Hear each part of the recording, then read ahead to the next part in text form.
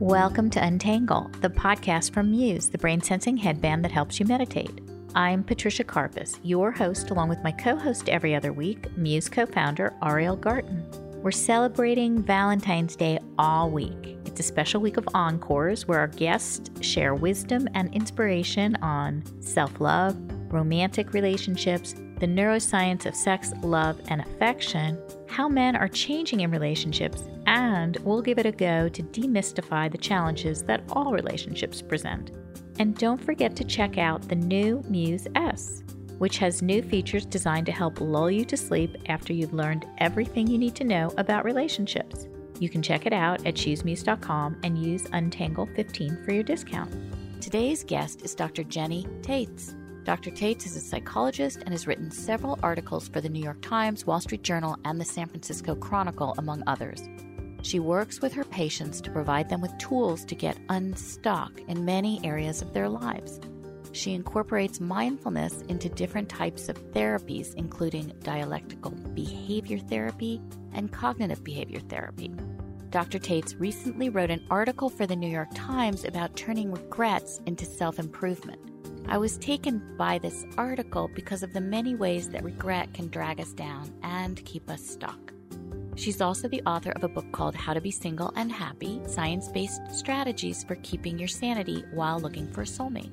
In this interview, we discuss both the article and her book, and of course, how mindfulness helps. Before we get started, just a little reminder to check out our app, Meditation Studio, with meditations designed to help you with many of life's challenges and to inspire you just when you need it. Now, here's Dr. Jenny Taitz. Jenny, it is so great to have you on Untangle today. Thank you for being here. Thank you so much for inviting me on, Patricia. I'm really excited to talk to you. So I want to start with this article that you wrote last week for the New York Times, which was called Turning Regret into Self-Improvement. And you outlined 6 steps for that. I have always been really curious about regret. Some of us have it, some of us don't. And as you said, it is human nature to linger on regret. And if left unchecked, it can turn into all sorts of depression and other things that we don't necessarily like to have in our lives. And so I wondered if you talk a little bit about these 6 steps that you recommend in terms of not getting stuck in that endless cycle. Absolutely. And what's interesting, there was a study a while ago, I'm not sure if it's still true today, but at one point, regret was found to be one of the most commonly described emotions in human experience. It's one of the most popular challenges people come to therapy with. And I think it's one of the things that tend to sort of, in quiet moments or when we're about to fall asleep, it's one of the things that kind of can creep up on us. And so just thinking about the patients that I've seen and the most evidence-based ways to change how we feel, I thought through 6 steps that I think apply to both regret, but also other emotions. And so the first step is to really think about how you cope with emotions. It could be regret, it could be sadness, it could be fear, whatever it is. And I think many people can fall into 2 categories. They either kind of try to push emotions away, or they try not to think about it, ignoring how they feel, putting on a happy face in spite of how they might feel internally is one option, sort of suppressing. And another option is obsessing, ruminating. Ruminating is a fancy word for repeatedly mulling over in a way that's really not productive. And so the first thing I really want people to think about is how they cope. Are they pushing away or are they drowning in? Obviously, there's a third option, which is the middle path, which is sort of acknowledging and noticing and accepting. So if there's some sort of regret, there's a difference between trying not to think about it. Maybe it's with distractions like numbing out through watching Netflix or a substance or beating yourself up. Or the third one could be to just notice what it is that you do wish you did differently. So sort of acknowledging and accepting. How do you actually change your habit of that? So if you have the habit to push away your emotions or obsess and ruminate, how do you actually learn to acknowledge and accept and move forward? I love that you're asking that because I think that is $1 million question. And I think the thing to really think about is one of the most motivating strategies is to really think through the pros and cons of various options. And so does pushing away actually really work? One of my patients described this so well. It's kind of like this smell in the background that you can't really get rid of. There's really no such thing as being able to push something away effectively. And I shouldn't tell you that. I want you, the listener, to really think through, like, how has this worked for me? Does pushing away serve me? Is it actually something I can manage? So what are the pros and cons of pushing away? Because research does find that pushing away can lead to reduced joy. James Gross is a professor at Stanford, and he finds that suppressing reduces joy. It also maintains this belief that, like, we can't cope with our emotions, that they're too overwhelming. So really looking at the costs of that, so trying to push away. And then also, a lot of people assume that if they give something more thought, they will somehow hit a jackpot solution. But to really think about, like, does thinking about something for hours actually empower me to take a step forward, or does it just make me feel terrible about myself? And I think if people are really honest with themselves and they look at the pros and cons of ruminating versus accepting, that can be really kind of eye-opening and enlightening. And so I think the first thing is really to just see, like, number one, do I like obsess, push away, or accept? And if I do one of the previous strategies, how do they work for me, and do they work? And one of my biggest messages that I really try to relate to my patients and the people who read my writing, that it's never too late. Even if your whole life you've spent obsessing or pushing away, this is a moment that you could choose to do something different. Yeah, and that's the second one, right? Interrupt your obsessing. Yeah, so I am very fascinated with research on rumination, and it's kind of mind-blowing how damaging and destructive rumination is. And a lot of people sort of experience it to be like quicksand. Like, once you get in, it's really hard to disentangle from the grip of this mental habit. And so just again, to be clear for people that are unfamiliar with the term rumination, it's kind of like just mulling over and over again in a way that's unproductive and also kind of like makes you feel even worse. Oh, I didn't do well. I didn't sound good on this conversation with someone I might go on a date with. I always sound like an idiot. No one will ever like me. It just kind of like gets worse and worse each permutation. And it's really hard to like use thinking to combat thinking. Like, trying to convince yourself that you sounded okay is just kind of like getting you more stuck. It's, again, like more quicksand. And so some of the most helpful strategies in step 2, after you kind of notice how you cope, is to engage in something that's a concrete consuming alternative behavior. And so remarkably, I know this sounds a little jarring literally, but sticking your face for 30 seconds in a valid bowl of ice water, it is incredibly powerful in activating what's called a dive response. And that redirects blood flow from non-essential to essential organs. And really, I mean, it's just like, if the ice water sounds too much, you could jump in a cold shower or quickly change your environment. But really, like, anchoring yourself in the present rather than using thinking to combat thinking is a powerful way out. So the ice water is one activity, really noticing 3 sights, 3 sounds, 3 sensations in the current moment if you're caught in something from the past. Intense exercise for a couple minutes using a high intensity interval training app. A couple of things are doing something mentally taxing, like listening to your favorite books or authors in alphabetical order, something that's going to get you out of this autoplay over and over again. Like, if you're sitting in an exam, looking at the question more and more isn't going to help you as much as maybe stepping out, getting a cup of water, looking at the pictures in the hallway. Okay. And number 3? The third step is to revisit your regret and really shift your perspective around it, because a lot of us, whether it be regret or some other thought that comes into our mind, we get really like tangled. We get really like wed and attached to certain thoughts. So oftentimes with regret, we think, if only I had done X, then my whole life would be better and different. A lot of times we hoard the most painful thought, or we're like tightly grasping the most painful thought, but to just really realize we just don't know. We just don't know. Thoughts are just mental events. We could just notice them. A lot of stories around regret are just stories. I mean, how could we possibly know? If only we had taken that other job, that everything would have worked out perfectly, or if only we had given that person we dated 5 years ago more of a chance. We just don't know. And so to really sort of step back and have some perspective that your thoughts are just mental events, are not necessarily facts. And a lot of times when our emotions are intense, we're stuck to like the most catastrophic conclusion. And so once we're a little more regulated from doing something to take a break, then we can sort of come back and remind ourselves, like, we just don't know. We have no idea. And so revisiting the regret with a little more flexibility in terms of your perspective. Yeah, I love that one. And it usually is much easier when you do that from a distance. So then you can see a new perspective, and you might even see the gifts from that experience that you spent so much time regretting. But that's always harder to do in the beginning of a regret. But I really like that one because I think focusing on what you gain and what you do with your sort of what if feelings and how unfortunate they are because you can't possibly know. I think that's really, really an important point. And I think sometimes we rely, just to piggyback on what you're saying, sometimes we rely on other people to tell us these reminders. But I think sometimes when other people tell us there's positive in this situation, it could come off as dismissive or invalidating.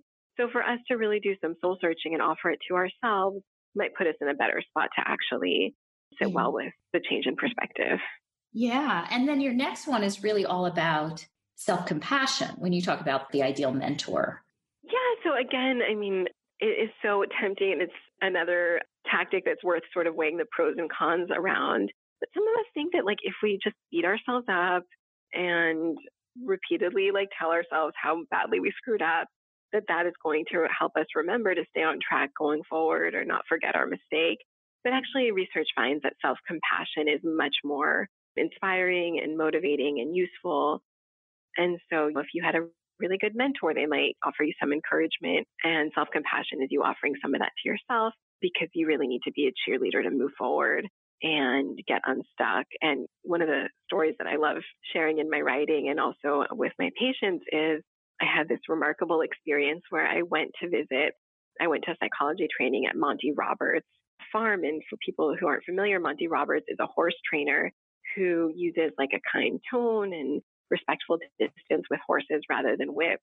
And I personally watched Monty get into a small corral with a horse and train a horse really effectively with like kind words and compassion. And we're used to sort of thinking like a whip is going to really work well, but if we do a little different, we might be shocked by the outcome.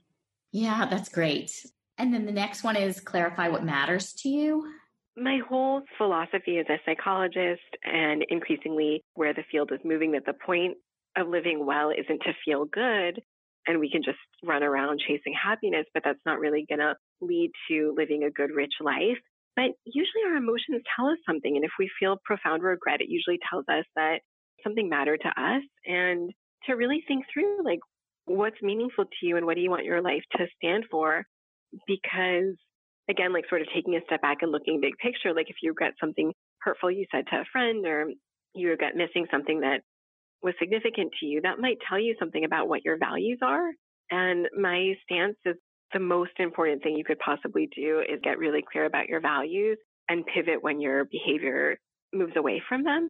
Both of the previous strategies that we talked about in step one, like obsessing and also avoiding, are not going to help you as much as the middle path of accepting move ahead with your values. So I think if you regret something, to see like, okay, why do I regret this? Because this emotion is telling me something. It's communicating to me that I really value this specific thing.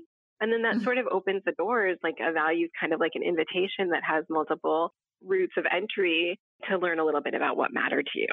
And it's so critical to everything else you talk about.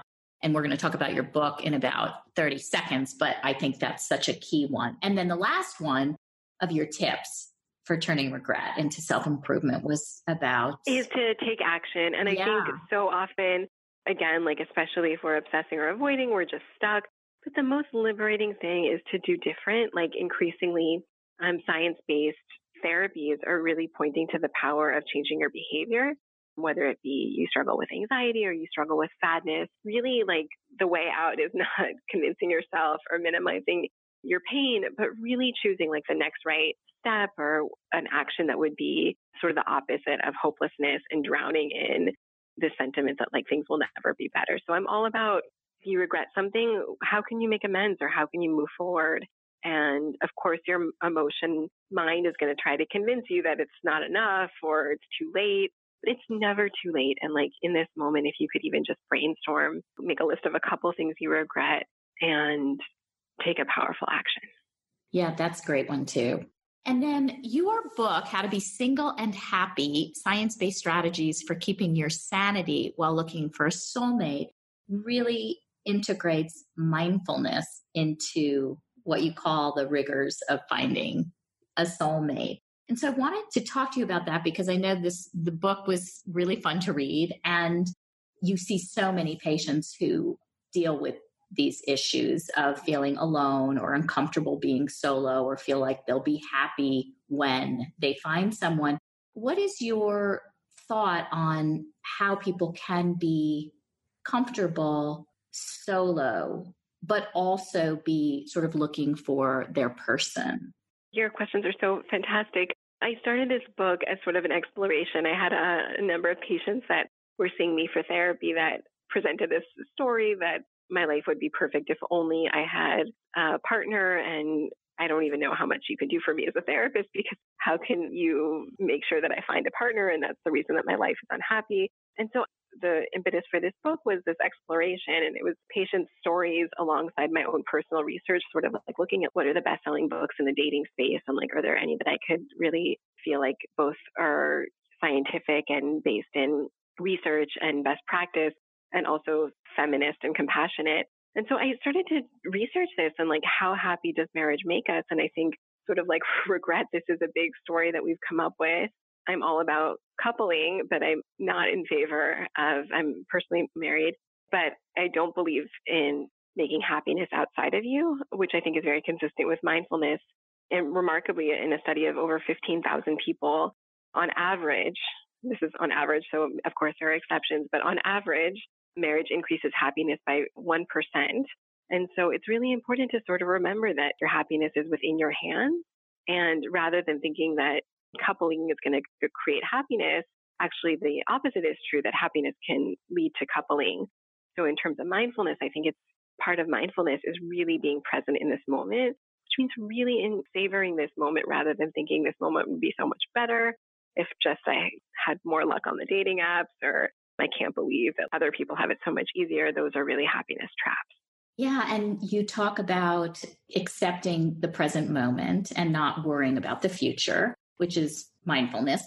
But you also talk about this sort of despair that people have. And how do you shift people? I know you're primarily focused on mindfulness-based cognitive therapy, and you have some other tools as well. But how do you help people move from that despair, especially when they're so set on wanting to find their mate?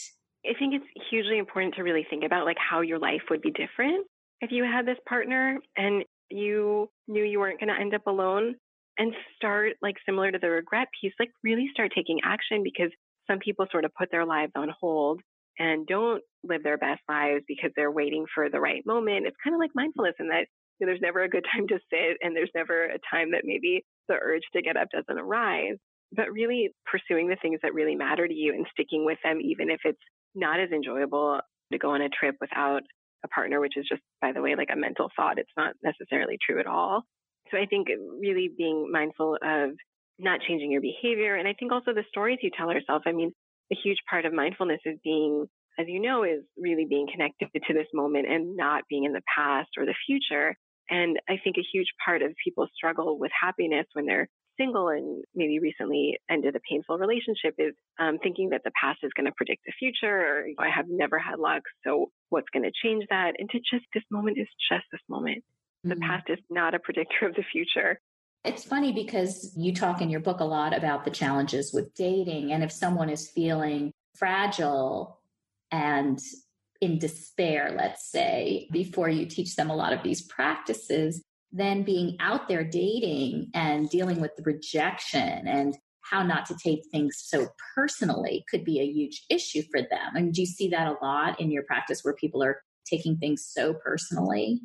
Absolutely. I mean, being invalidated or feeling like you don't matter or being dismissed is so painful. It's one of the most painful experiences we could have, to be like ignored, which is a common unfortunate dating practice where someone might go on a couple dates with you and then not even communicate that they didn't see this moving forward and they wish you well, but just sort of like evaporating.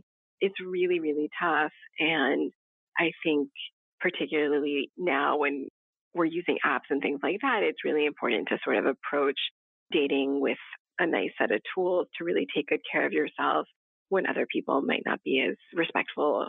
Exactly. And you sort of have to drop the stories that you tell yourself that things are about you and know that everybody else has a story as well. And you just never know what it is. And I love this quote you had in the book. Your task is not to seek for love, but merely to seek and find all the barriers within yourself that you have built against it. And that's a Rumi quote that you used. So as a therapist, isn't this perfect that your relationships help you to see the barriers within yourself that you've built up that you maybe want to soften in your life? Yeah, I mean, I think to just notice, one of my favorite things that I talk about in the book is how loneliness isn't about how many people are in your life, but about your perception. I think both behaviorally and mentally, we put ourselves, I have a number of patients that before seeing me took years off of dating because they felt like they weren't ready or why bother, it's too painful. Or mentally, they're constantly sort of thinking this person would never like me or I deserve more without knowing enough about the person. So really sort of thinking of the thoughts and feelings and behaviors that might get in the way, and not in a way to sort of beat yourself up or separate yourself, but to increase closeness and connection, because remarkably, the most powerful intervention for loneliness isn't making more plans or texting more people.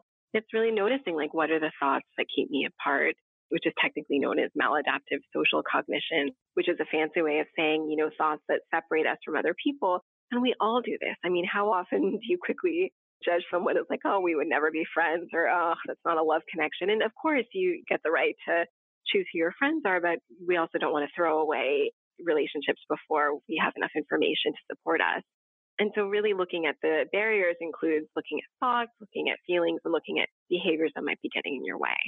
You talked about dialectical behavior therapy in the book, and I think it was in the context of helping people understand what their value is and understand why they have such a strong fear of being alone.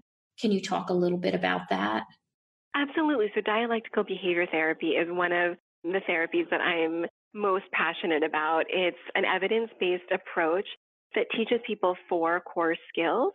And so instead of like therapy being where you go to your therapist and you talk to them about those challenges you had over the week, dialectical behavior therapy teaches people a curriculum, like a class, on how to manage emotions, emotion regulation, distress tolerance, how to cope with a crisis without making it worse, interpersonal effectiveness, how to ask for what you want and increase the likelihood that you get what you want, and also mindfulness. And so I think a lot of the DBT teachings, the DBT is the acronym for dialectical behavior therapy, are incredibly related to the skills that we need to date, not because DBT was really sort of designed to help people cope with managing their emotions. And sort of the theory behind the approach is that when we're invalidated, it's much harder to manage our emotions. When we're dismissed, just think about it. If you're like anxious and someone tells you to get over it and calm down, your anxiety is just going to skyrocket. And so learning certain skills to increase your resilience and increase your effectiveness in the world is really helpful if you've been chronically invalidated, and dating can certainly be a chronically invalidating environment. Yeah, it's so interesting because when you mention those 4 skills, I mean, certainly how to manage emotions, I always think that those types of programs should be integrated into our school curriculums, because we get out into the world after college and no one has this training for how to manage emotions, how to be in relationship with others. I mean, we sort of wing it based on our familial experiences. And so it is so interesting that we don't learn these things specifically until maybe we are triggered or have a crisis. Do you think it's really hard for most people to manage their emotions, or do some people just sort of swimmingly move through life? Patricia, I think you're right on.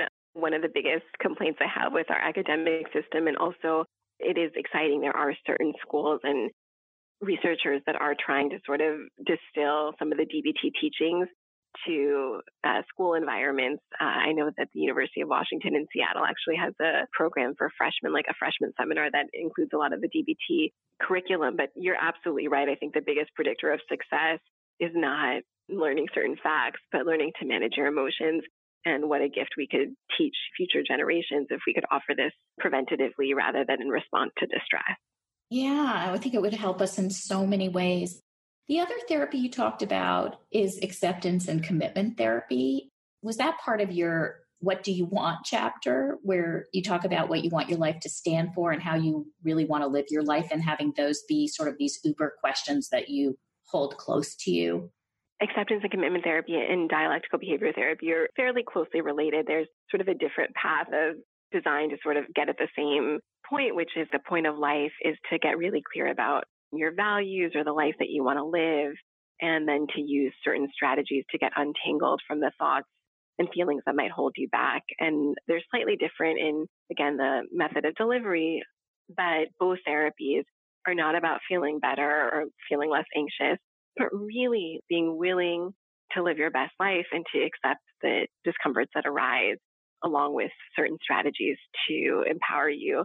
Because it's not enough to just be clear about your values. You also need to be really clear about how to manage the emotions that are going to come up and maybe get in your way. So these therapies are really exciting because they're so much more than just targeting one problem, but they sort of teach you how to deal with all your emotions and to not only feel better, but to really live the life that is most meaningful to you. And both of them, the therapies, are really rooted in mindfulness. Yeah, I love that. And then you talked about, I think this is a quote, and good relationships stem from choosing someone who cares about being a good person. And then you went on to talk about character and how much that matters. Do you feel like people know how to spot good character? Or what are some of the challenges you have with your patients and people you know on that? I think we're like, the first thing we know about someone is a chemistry or attraction. Like if we feel this visceral sense of like connection with someone, but the attributes that are most likely to lead to successful relationships are someone's virtues and whether they're a nice person. And it's so incredibly challenging when you're not meeting people through your best friend or your cousin who knows someone really well and says this is a really great person. We're just seeing people's pictures on a lot of these apps. And so really sort of remembering that as attractive as someone is, we don't want to fall into sort of like overvaluing looks at the expense of deeper attributes that will take a little bit more time to gauge and assess. And I think even before you even necessarily go on the date, to really just think about, like, I think it's a really great strategy to make a list of like what are the most important things in looking for a partner. And sort of like, I want people to think through like what their best life looks like. What does their best partner look like, or what kind of person would help them live their best life? Because it's easy to get derailed by things that are emotionally captivating, but reasonably, like it's easy for someone, if there's someone that's really exciting or taking them to these great places, to sort of get hijacked by the fun. But really the things that are going to be more promising are things that you might have to assess in a different way than sort of the instant attraction. Yeah. Well, and also, I thought this was interesting that you had some case studies where people wanted to understand how to know when they're in their optimal relationship. And this again goes back to the fact that so many of us aren't trained to manage our emotions. And so then we don't have clarity when we're in a relationship. Is this optimal? Am I settling? And how do you balance at your head versus your heart versus your gut? Increasingly, researchers that study like what leads to a happy relationship are clear certain communication styles, and someone that's kind is less likely to fall into some of the traps like stonewalling, which is a fancy way of saying slamming the door, or walking away, or avoiding staying in a tough situation with respect. I think really pinpointing like both what do I want my life to look like, but also what kind of person is going to be someone that works through conflict well and is respectful of me and makes me feel seen and heard. And again, these things might take a little time, but it's really tough because increasingly I think we're moving quickly in terms of physicality, and that can sort of create this emotion-mind reaction where we fill in the blanks with positive assumptions about someone we might not necessarily know that well. And when you see couples together, are you able to pretty quickly see whether they're going to make it? Or do you think that that takes a lot of work? Yeah, that's a fantastic question. I think my sense around that is I really have what Carol Dweck coins as a growth mindset. I really believe that people are capable of change if they want to. So if two people are engaging in really bad behaviors and very critical of each other and unkind, if both people really want to work and get really clear about who they want to be in a relationship and are willing to act different, I'm the ultimate optimist. I think that people can pivot. If someone is purposeful and hardworking, my hope when I see patients is that they can dramatically transform. So I'm not concerned if people are engaging in bad habits as much as their openness to learning better ones. Yeah, I love the way you put that. That's so great. What's your mindfulness practice or your meditation practice? I'm close to one of your former podcast guests, Sharon Salzberg. I love the loving kindness meditation, where you spend a few minutes wishing yourself and others well. May I be healthy, may I be safe, may I live with ease, and then going through a series where you wish similar well wishes to people, from people that you're close with to strangers.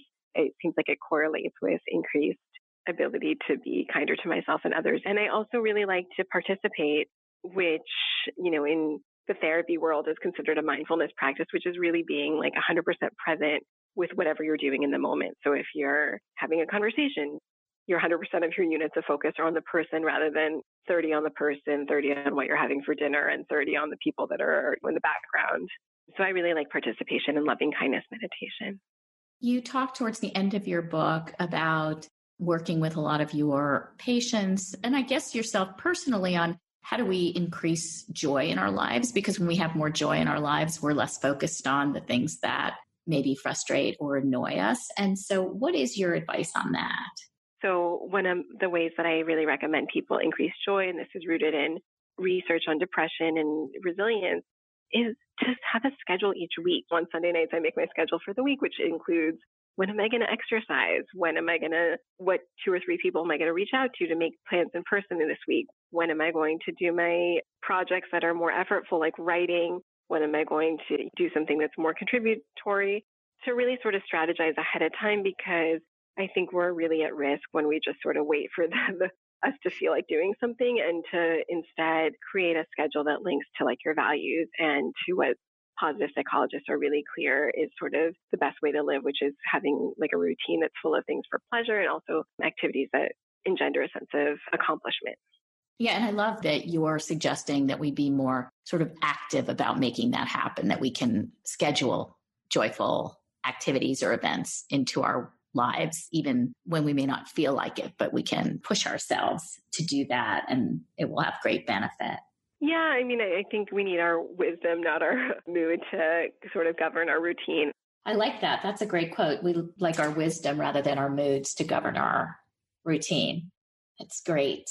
So is there anything else that we've sort of missed in the book, or any other parts of the book that you wanted to share with us?